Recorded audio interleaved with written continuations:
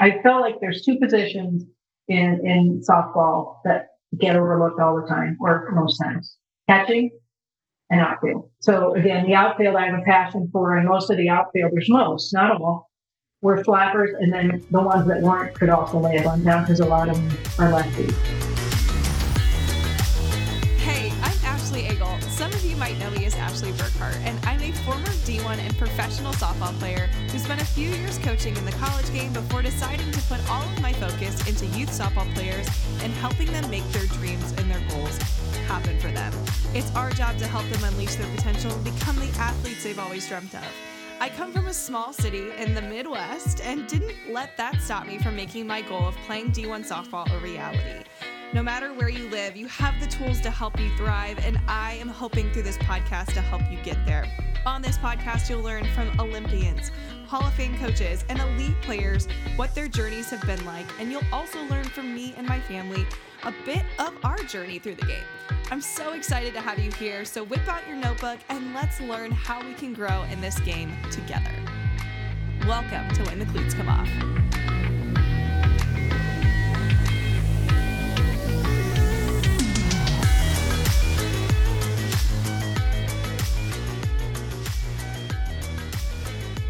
Hey, and welcome back, or welcome to another episode of When the Cleats Come Off. I am thrilled to have you here for part 2 of my insightful conversation with 5-time ACC Coach of the Year and NFCA Hall of Famer, Coach Donna Papa. Last week, we were lucky to learn how she got her start at the University of North Carolina 38 years ago, some of the things she valued most as a coach, like her relationship with her players, and to always keep learning, and the commonalities between the best players and teams she ever coached, and why she was so excited to get up and go to work every single day. This week, we are talking about the importance of teaching aggressive base running and also diving into one of her favorite topics, and that is the outfield. She played outfield and worked tirelessly with her outfield up until her very last year coaching at UNC. She takes the work out there seriously, but she also knew how to make it fun. From setting up specific drills to work on their footwork, their reads, and create a go-all-out mentality, this episode is packed with strategies to teach the last line of defense effectively and also give the outies the love that they don't always get, but they definitely deserve. My sister Christina played outfield for Coach P and was arguably one of the best outfielders in the country. I'm not just saying that because she's my sister. She won a Rawlings Gold Glove her senior year. And this is what she had to say about her experience at UNC. Christina said, "Her dedication and passion for the outfield was a huge part of my development as an outfielder. When you have someone, especially a coach and mentor, who is just as passionate as you about something, it inspires you to want to be the best at it. I learned and gained so much from her, so yes, I'd say she was a huge reason why I won a Gold Glove." That says it all. I'm so excited to share with you this fun part 2 conversation with legendary coach Donna Papa. Let's dive in.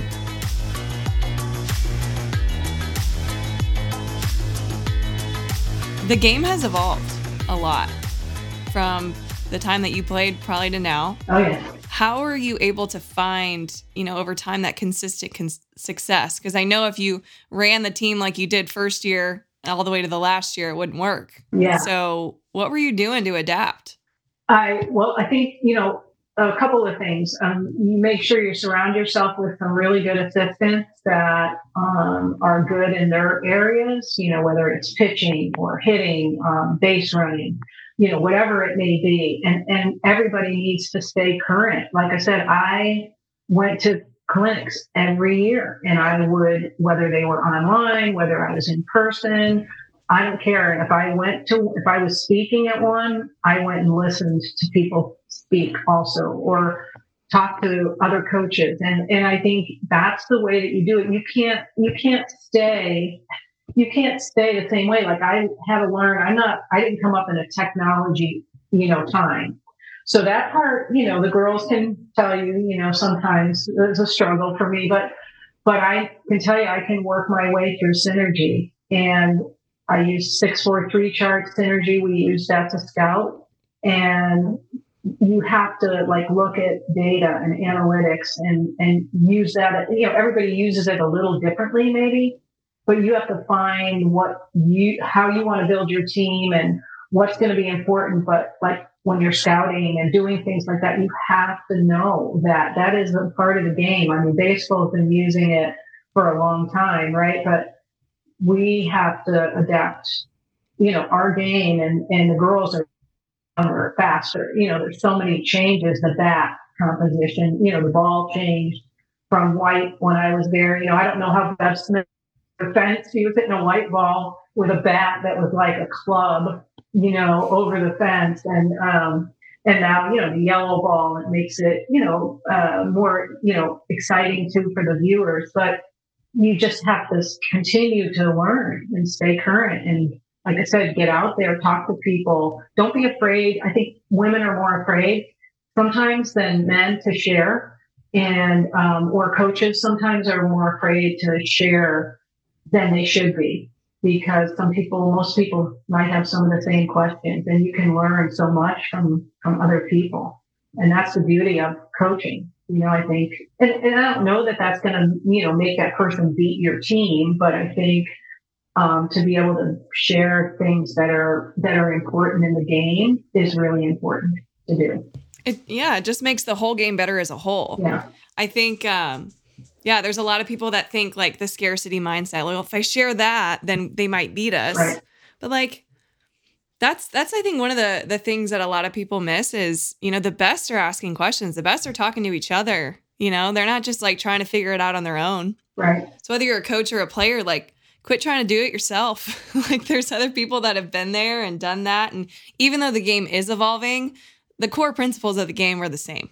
Exactly. The competitive fire, the hardworking, mentality, like those are still there and still important. But yeah, it has evolved. I mean, even since I played, like there's new things that I'm like, oh man, like, do I want to jump into this? But did you ever find that there were things that you tried and just didn't work for your program too? Like, were you okay to say no to some things? Yeah, I think, if it's not, I think you have to really, decide, what you're going to focus on as a coach, like what you want your program to get out of it and how you're going to do it. And if you really believe in it, but sometimes it doesn't always work. But I think, this is one that did work for us when Chelsea, my former assistant, Barclay, now Dobbins, came from Marshall. And I think, Shonda Stanton is a really big, base running, fast, speed, whatever. And when Chelsea came to Carolina, she, kind of infused the base running mentality from there. And we wound up stealing, first year 75, then 90, then 110, then 120. And we would give the girls, whenever they got 5 stolen bases, we give them this thing called swings. And I don't know if you know what swings are, but they're like a little track. They have like a little track wing. And we had different colors, and they would put them on their cleats, like they tie them in there and whatever. Oh, I did hear about these. Christina, that's fun. Yeah, Christina had a couple of those. So, yeah, I remember. So we, and that was the one way kind of we sold it, like to make it exciting. Like you made it, if you get 5, you're going to get these swings. If you get 10, you're going to get this color swing and, the swing board or whatever. So I think, like if you're going to do something like that, like, embracing it and selling it, I guess. But then again, there's sometimes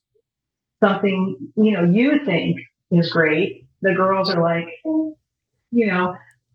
they just can't, they don't feel it or they don't buy into it. So it's hard sometimes, especially when you have your feet kind of dug in and maybe theirs are on top running away from it. So, but I think, in adding to what you had asked me too, I think for me, I always, when we finished our last game, I would sit down and say, okay, what do we need to do better? What did we do well? What didn't we do well? And what things do we need to improve on for next year and next season, whatever. And I always would hold myself accountable there and start with me first and then sit down with, my assistants and say, okay, how can we be better here? I feel like, say like the outfield, was pretty aggressive to balls. And maybe at the fence, we bobbled it a little bit. So how can we get better at that and make that a positive for us? But we're doing these things well. So I would always look to me first. I like that. And you're probably, doing that week to week as well. Oh, sure. You play a weekend, you recap with your coaches and say, here's where we need to get better. And do you plan your week of practice based on those things too? Yeah, I think you have to cover some of the stuff that are your basic stuff that you do, like, say you're doing dailies, like you're going to do your dailies or you're going to do your chords every day, but then the things that, that maybe you fell short, maybe it was, executing the bunt defense and, you're going to be facing a team that bunts a lot or slaps a lot or whatever.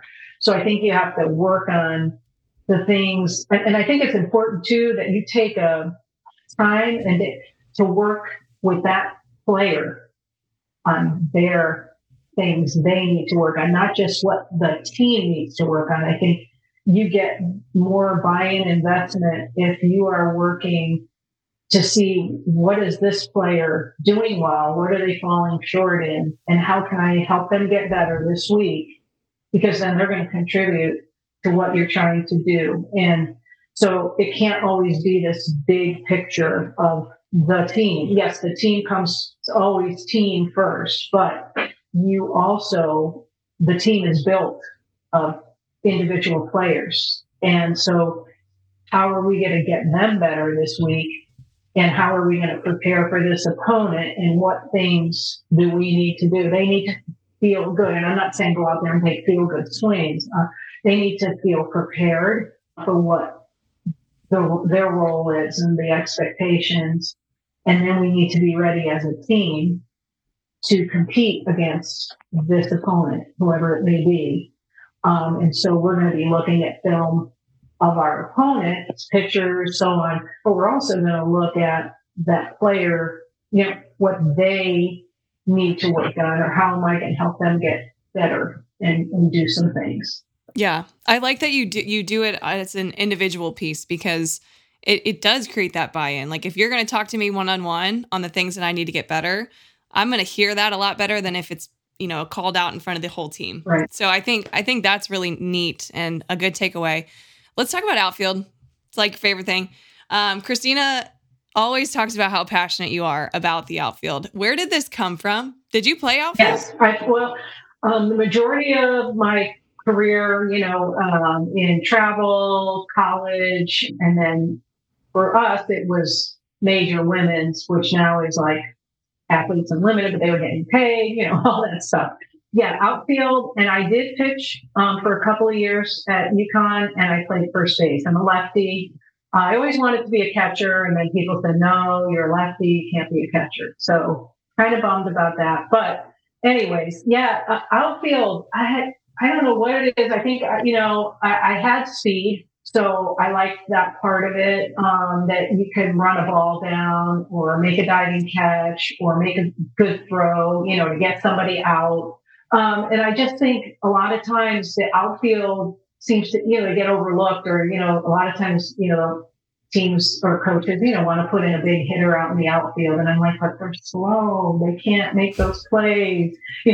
Even though they can hit, let's find somewhere else for them. I like a fast outfield, and that speed is just, phenomenal. I mean, even you watch the Andrews sisters and so on, it's so good. And some of the catches that outfielders make, they're on the highlights most times. Those are the great catches, great feel to be able to make that play, because you are it's such a cliche, the last line of defense other than defense, right?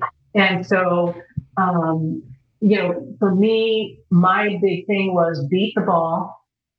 And I think I told you this, but get grass stains on your teeth. Like, yes. You're aggressive, be aggressive to every ball, attack every ball, and, make sure you're there, to back up plays too. That if the ball isn't to you, I always said ball-based backup, and so, and then communicating, being able to communicate always, like you should be the loudest one on the field, and then just, trying to eliminate mental errors, because I think as an outfielder, depending on how good your pitching is, you may not get as many balls and you have to be ready. So, getting in a ready position when the pitcher's throwing, moving your feet, and we would work on that before every drill. We would act as if the pitcher was throwing, and we would get our feet, come forward. And then if, it went over our head, then we would make that adjustment. But we worked the first day of practice, we worked diving and balls against the wall, so that there was no fear there. Because I would ask, are you afraid to dive? Sliding catches, are you comfortable with those? And so we would do stuff first day, diving, and then balls at the wall, because that's where most kids, they're going to stop. I mean, thankfully at most colleges, you have a warning track. And so trying to even get them, at full speed, about how many steps is it, or knowing when, you potentially can hit the wall. And if you hit the wall, okay, so what? You're going to hit the wall. And we have good padding. So those two things for me were two of the first things that we would do in our individuals, whatever, as an outfielder. And then I think, the other pieces are all your angles, your drop steps, and you do a deep drop, or, angles, 45, crossovers, all those things to work on your footwork. Throwing, we did a lot of we would always end with long toss. You should be able to throw from, the infield fence all the way to the outfield fence, and strengthen your arm, but be comfortable to do that and have good footwork, quickness, to ball. So, we did a lot of stuff with getting a good jump. I think, one of the best ways to get a good jump on a ball is just front toss. Have some of your better hitters, and you have your outfield, because that's the best spin you're going to get. I mean, you can work with a machine, which can control, how the depth of, how far you want them to go overhead or to the sides and in front. But just plain simple front toss is one of the best ways, for the outfielders to get that ball that's hit by some of your good hitters, to really read spins and things like that. Yes, couldn't agree more. Crazy thing. I went to college thinking I was going to play some outfield, because that's what I played in travel. I played second base for 2 years and first base for 2 years. And I remember 4 years later playing pro, I told them, I can play outfield. And I remember seeing the first ball in 4 years in the air. And I was like, I don't remember how to play this position. My reads were so off just because the ball has been so close to me for so long in the infield. And it made me have this new respect for outfield, because I grew up, playing a ton of it. And then, after 4 years, it's I feel like I got to start over. But I don't think people understand that is, it's the amount of reps you see off a bat that truly matters. Yeah. From an angles, from a reads, from a reactionary standpoint. I love that you do so much front toss, and that's where hitters kind of feel good too. So they're hitting it far. Exactly. But you get your catchers who might not, be doing something when the pitchers are doing a bullpen or whatever. And then, you throw them outside pitches and say, okay, and then, they work on their bat control. So it's, it's something for them as well. But I don't think you can replace that with the reads with anything. You can work on your footwork, like I said, with machines, which are great because they can be consistent. But for as real as it can be, that's it right there. And even, sometimes somebody maybe that's more powerful a hitter than maybe me, hitting it to them, and lefty righties hitting, because the spin is going to go different. So that's important as well. Totally. I have some exciting news to share with you. The Virtual Hitting Academy is getting a facelift in 2024. And trust me, you are going to want to see what we have up our sleeves. From Olympian guest speakers, more hitting drills added to the library, first access to, I can't believe I'm announcing this, a special course that me and a team of coaches will be launching next year. And you get special discounts on gear and also future clinic opportunities. Even if you are just a little interested to see and learn a little bit more about VHA, you'll want to be on my waitlist so you can gain insight on the latest news and even get first access with bonuses that nobody else will get. Just head to www.ashleybtraining.com/waitlist or tap the link in the show notes that I put for you and learn all the hype that's coming in 2024. Trust me, you are not going to want to miss it. Head to that link and join the wait list. You will be really glad you did. All right, let's head back to the show.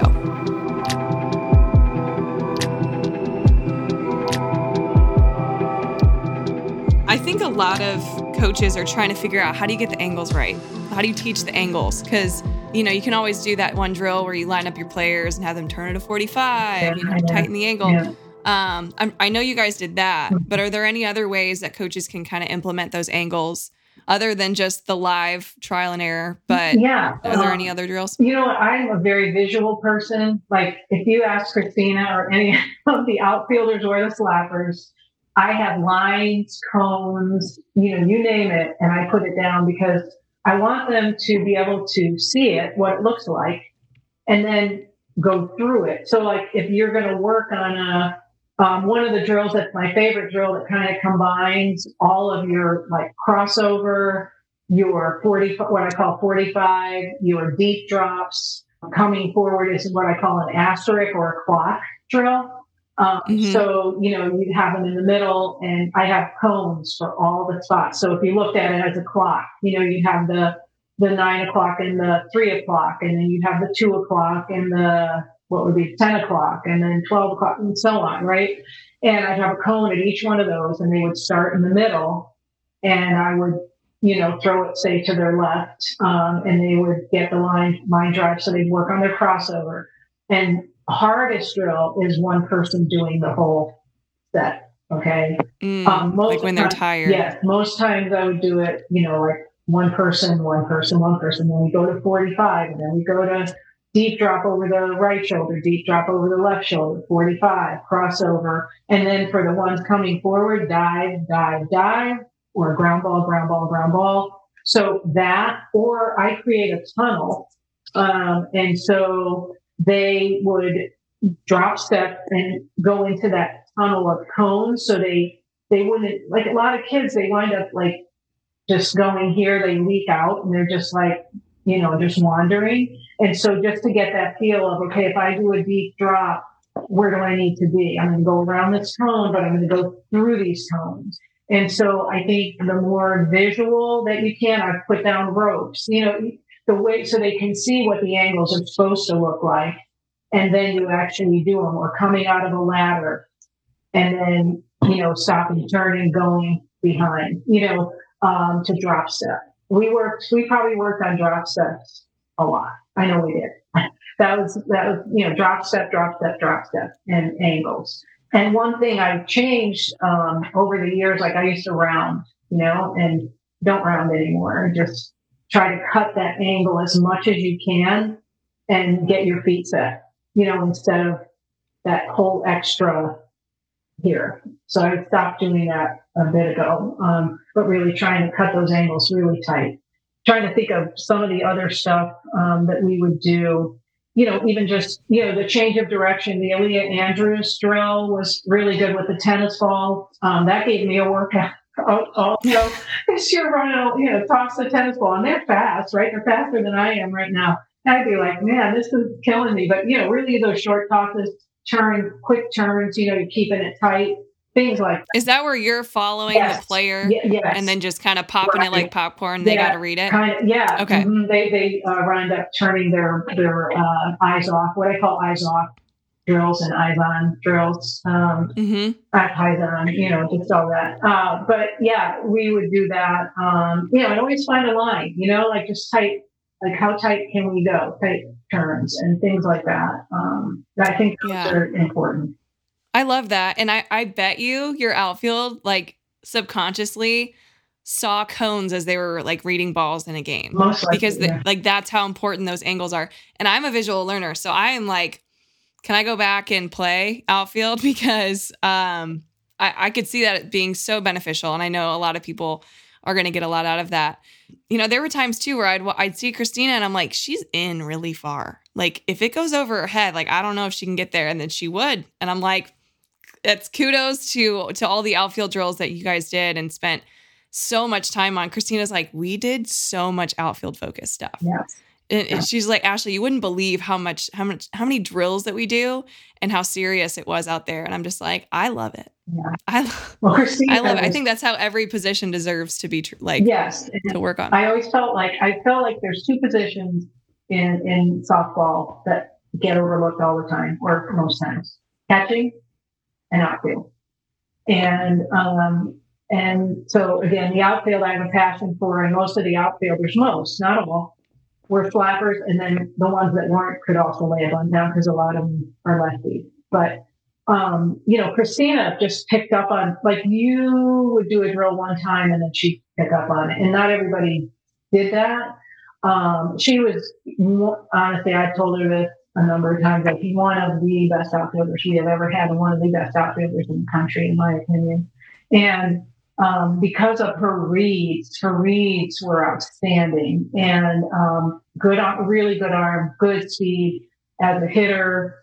She could hit with power. She would get on base. She could put a bunt down. Like, she was like the total package in terms of on the field play, and then just a learner and a great person. And she was so much fun to watch. Like that, like when you can watch an outfielder do what she did, it was just like, oh my God, like you said, how did she get to that ball? Like, that was a blast, and she made it look easy. And that's how you kind of want it to be. And I always felt like it took the outfielders about a year to kind of feel comfortable and get their throws, especially their throws, where they need them to be, like being more accurate or getting rid of it quickly, being able to get rid of it, accurately. Balls at the fence, the other balls that go in between, you have to either get them, and load up and throw, or if they're right at the fence, take that step and come off. But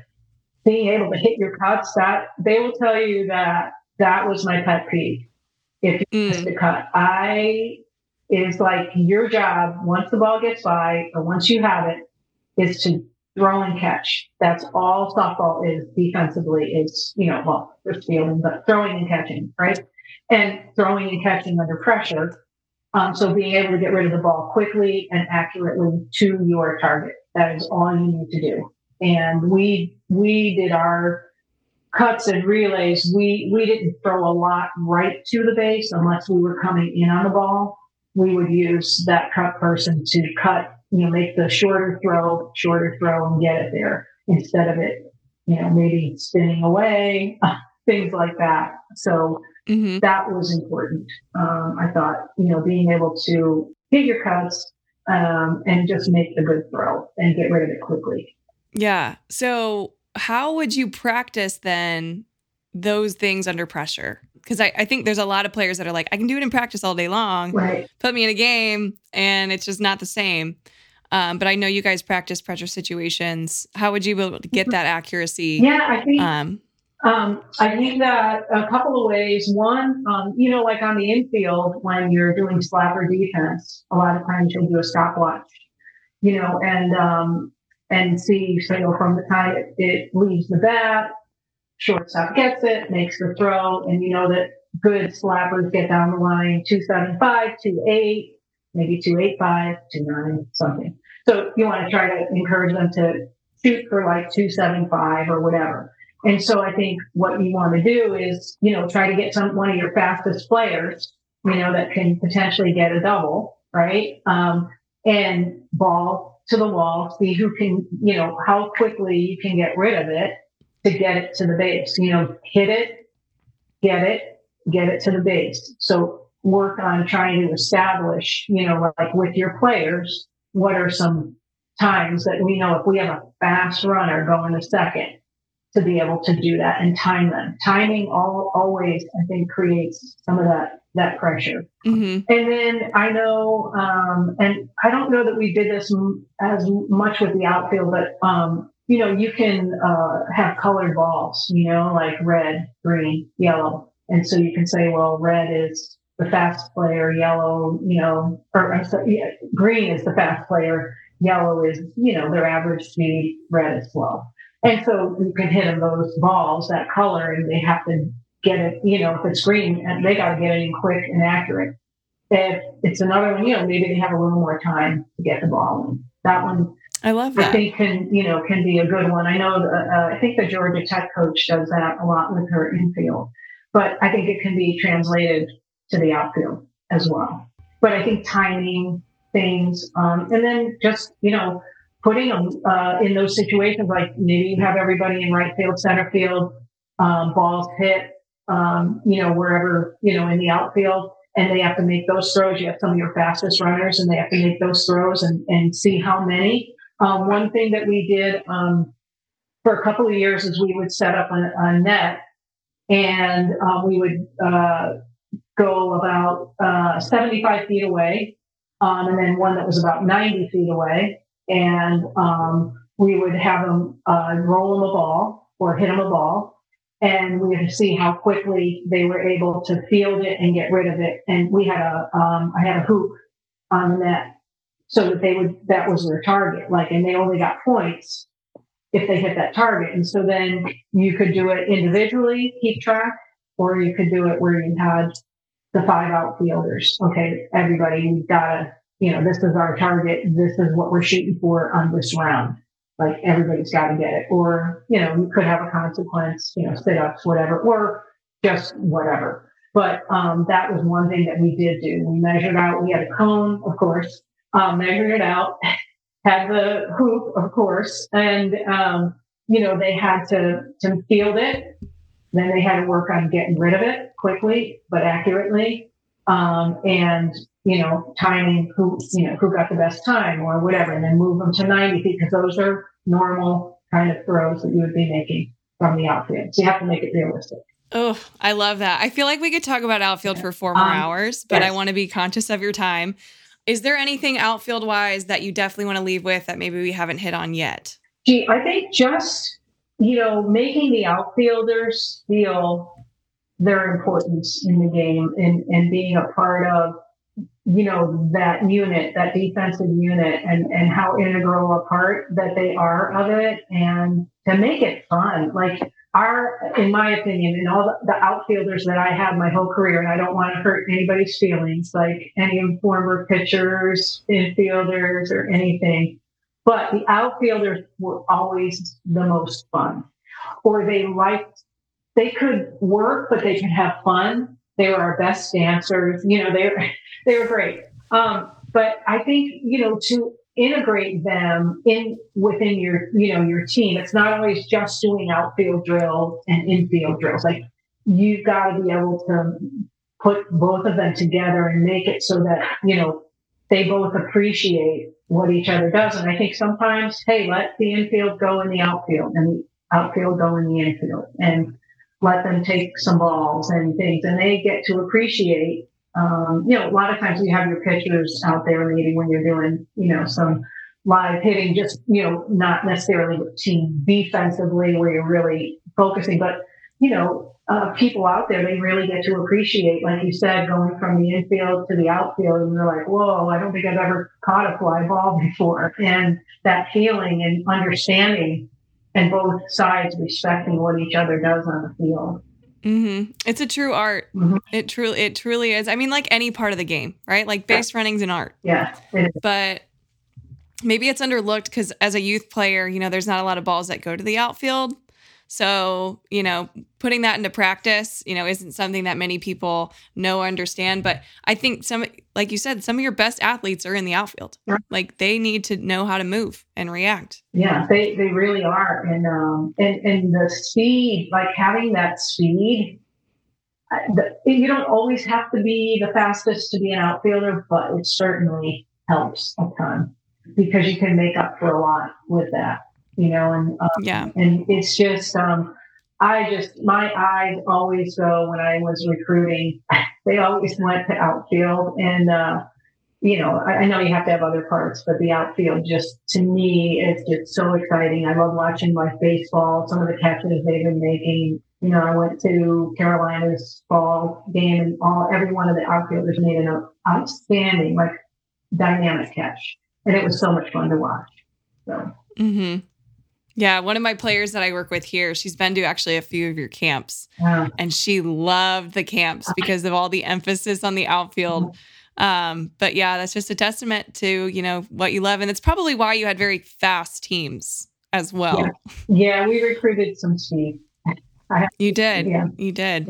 Yeah. And something else I always admired was how aggressive, your base runners played and your outfield and just anybody. Like, how did you get that aggression, like good aggression, right, out of your players? Like, how did you get them so aggressive? Yeah, I think the buy-in with the base running was huge. Like we always said too, and I even said this at camps, like once you hit the ball or slap the ball, you are no longer a hitter or slapper. Now you're a base runner, and your goal is to get as many bases as you can, ultimately to score. And I know, like I said, Chelsea, our assistant worked with the base runners a lot and taught them, like when the pitcher walked out of the circle, hey, great opportunity for you to go. I would never give a delayed steal like signal. They did that on their own because they worked on it in practice. And we always try to challenge our team to be better. And so if you could do that on the team, we're hopefully making them better. Like, hey, you just, let this runner go to third and, you can pick up on it. And I think it's just finding those little things, like the catcher, a lot of times it will take their glove off after they receive the ball. And so now you have a great opportunity to steal home. One of our players last year, she would always look at me at third and she'd go, Coach P, what do you think? Coach P, what do you think? She wanted to steal home because she would be watching for those little things like catcher taking her glove off, or she's just not paying attention, or whatever it might be. And so we encouraged them to take as many bases as possible, go for it. Why not?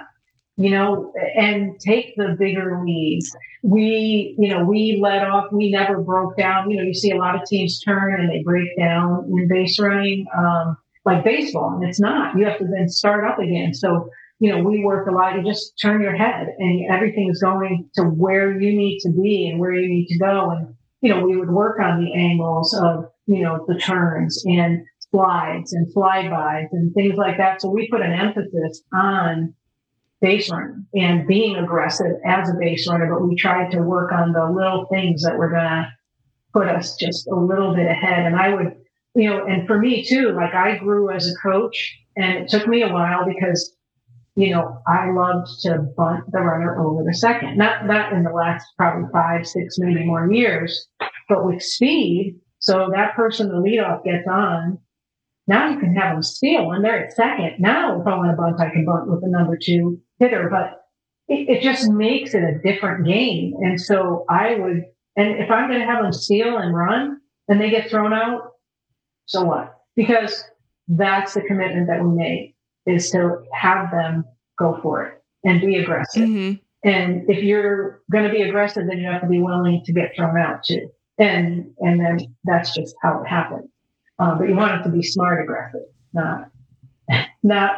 I don't want him to be on the side of, I didn't think, like I'll take responsibility always, even on balls hit to the outfield, on that runner coming. Like I would always err on the side of being aggressive more so than holding them up. Yeah. And that's why you get so many steals. Yeah. You got to try. Right. You got to try to get them. And sometimes you're out. But no, I love that. That was some of the best advice I was ever given as a player as well, was err on the side of aggressiveness. Mm-hmm. Always. Yeah. And of course, there's times where, it's a tight game. We got to be a little smart. Right. But I think at the end of the day, I think it's definitely great advice to think, err on the side of aggressiveness. So what? And that's what practice is meant for. Mm-hmm. Right. Like, yeah, I've encouraged so many coaches. I'm like, let them make the mistakes in practice so you don't see those same mistakes in games. But they're not going to be able to know if they can test themselves, running from first to second if they don't try it. Right. Yeah. In practice. We've got to be able to let them loose and go. And especially if you have that speed, because then it's why you have the speed, So mm-hmm. Sure, it's nice to have some people that have some power, but at the same time, if you have the speed, use it.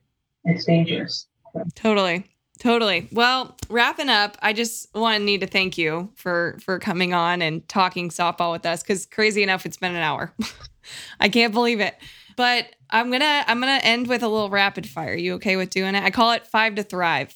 Okay. But before we do it, is there anything that you have to share with any coaches, players, parents that are on the call right now that you have? I think,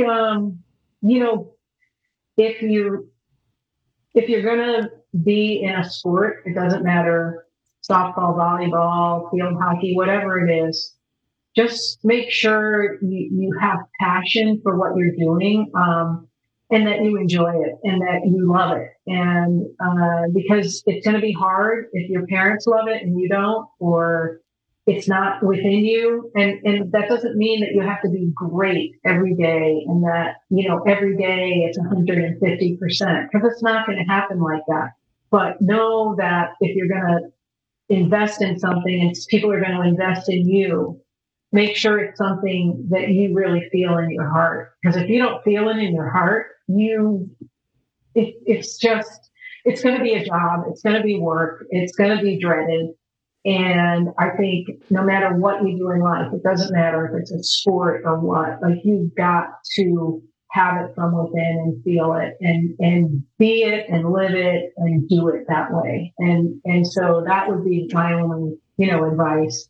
And for parents, just to be as supportive as you can, and not critical. So critical, I mean, yes, you want to be able to help them get better, but also let them be. Like I always think about kindergartners and little kids, like they love to play and they're so free and they're so happy. And then everybody starts to put them in a box and then they have to follow all these rules. And it just changes how excited and happy they are about everything. And so just to be able to have passion, I guess that would be my biggest thing. Have pride, have passion, be excellent, That's such great advice. And you coached with that every single day.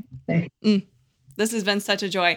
Okay, I'm going to ask you 5 quick questions. They're not anything crazy, but I think we're going to get some cool answers out of you. So the first question that I have for you is, what are 2 qualities of a great leader?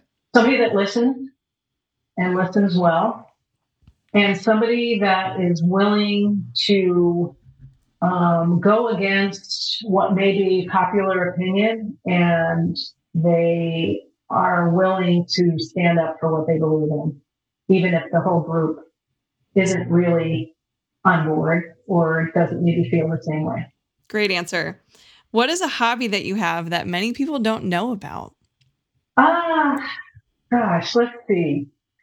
A hobby. You're like softball. Yeah, no. I like to cook a lot, but I think they might know. I mean, I've had the team over. I taught them how to make chicken cutlet parm. They listened to Italian music with me. It was great. But I love to cook. I've been, exploring some recipes recently, and so that part is, I love to, ride bikes, and I love the beach. I adore the beach. I could live there 24/7. That's so fun. Well, next time I'm in Chapel Hill, we're not going out. Yeah. I'm coming to your house. Okay. Yeah, sure. Anytime. Ask Christina. I'm not too bad. That's perfect. I love it. Who was a huge role model in your career, either as a player, coach, or both? Yeah. When I was growing up, it's going to give away my age, but, there weren't a ton of role models for females.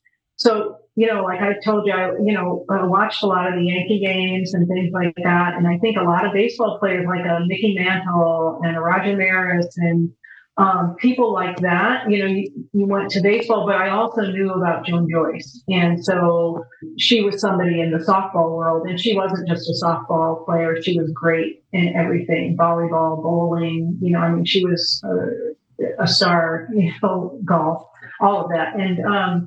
And so I think those were some of my role models. And I think, you always your parents, for sure, like maybe not necessarily in the sport, but the type of people that they were and how they treated me and my brother and how we grew up and, things they taught us about, if somebody did something nice for you, you always write them a thank you note. And to this day, I write thank you notes, or I made it a thing to every year write to every player ex-player of mine that coaches at the beginning of the season. I would send them a handwritten note. And I just think that's important, and that's lost today with the texting. And not that texting's bad. It's quick, but I think if you appreciate something, you should let somebody know it. That's so cool. I just interviewed Molly Fickner, who played for Pat Murphy, and he did the exact same thing. She put on a really cool event, and he sent her just a letter in the mail, and she's like, "That hits way harder," you know. Yeah. But this is a perfect segue. What's something that your parents taught you that you are extremely grateful for? They taught me to respect people that were older than me, because they have a lot to offer. And I think sometimes when people are older, there's like, oh, they're old. They don't know what they're talking about or whatever. And we were always taught to respect, and anybody that, came into our house, hello, Mr. or hello, Mrs., hello, give them a big hug, whatever. And we were just taught that it's just important to greet people properly. And so, and have respect. And like I said, the notes, the letters, those kind of things. That's just how they were. So. That's so great. That's so great. I hope people are inspired to continue doing that through this interview. Final question I have for you is, I want to know, what was the goal for each player that went through your program for you? What was your goal with each player you coached? Yeah. Okay. That one's kind of easy for me. I wanted them, number one, first and foremost, to graduate from the University of North Carolina, get their degree. Like that was, number one. And number two was to become the best player and person that they could become. And I felt like my job as a coach was to help develop their skills, their lifetime skills, in addition to like softball skills. Like that was a part of my job. I wasn't just like their coach to teach them the game of softball better or something like that. I felt like part of what I was there for was to help them learn about being on time, being respectful to your teammates, to the people that work with you. How can I work with this group of people to be a team? But first and foremost, number one, graduate with your degree from the University of North Carolina, because it's a very meaningful degree. And one of the things that's been really cool for me is that so many of the players have, so many of them have talked about thanking me for bringing them together as like sisters, or that they would have never had the opportunity to have these friendships that they have right now. Or about 8 of them came in this past weekend. And, I know your sister and Zoe and Haley, are besties. And, so many of them said, without this opportunity, I would have never, been able to be where I am today. And, and I'm like, I've always learned from them. I've always told them, like, my journey has been your journey. Like, you've taught me. And I hope I've taught you, but just from so many of them that have, texts and so on, that like the things that they've said to me, I feel like whether I didn't win a national championship or anything like that, but I know that how important it is to make a difference in somebody's life. And when people tell you that, that is the most rewarding thing for me that I've ever, experienced, and made it all worthwhile. So. That is so special. And it's true. That's the stuff you're going to remember most. Yeah. So. Amazing. Amazing. Well, this has been an absolute honor to have you on. Again, I kind of want to spend another 10 hours with you and talk softball, but maybe we'll have to plan another date to get you back on to talk about the things you're passionate about. But this game has been so great to us and to you. And thank goodness you were in this game, because you have transformed so many lives of your athletes. So thank you so much for spending time with us today. I'll just say BYOC, bring your own cone, and We could talk outfield. Bring your own cone. That's incredible. Well, thank you so much, Coach P. Thank you. All right. This was so much fun. I hope this made you appreciate the outfield a little bit more and are maybe excited to teach and learn how you can help the last line of defense on the field be as strong as it possibly can be. Outfield is a true art, just like any position on the field, really, and I loved learning the elements that make a great outfielder that way. I loved getting to share with you these past 2 weeks someone who devoted her entire life to her craft of coaching and truly being in the people business during her tenure.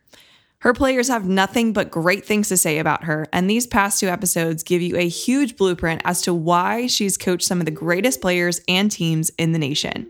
I want to hear what your favorite parts were from the conversation with Coach P. One of my favorite things I get to do is share reviews with former guests that I know they'd love. So if you love this episode, head on over to When the Cleats Come Off community on Facebook. The link is in the show notes, and you can continue the conversation over there. And if you are enjoying When the Cleats Come Off and haven't done so already, please leave us a review on the platform you're listening on right now, or just share with your softball tribe. This is about the easiest way you can promote the podcast and help get the word out and grow our favorite game even more. Thank you so much for your support of the podcast, and I'm so excited to create more episodes like this one for you. The game is way more fun when we start embracing the good, the bad, and the ugly, so don't forget to stay awkward, stay humble, and keep smiling. I'll see you next week.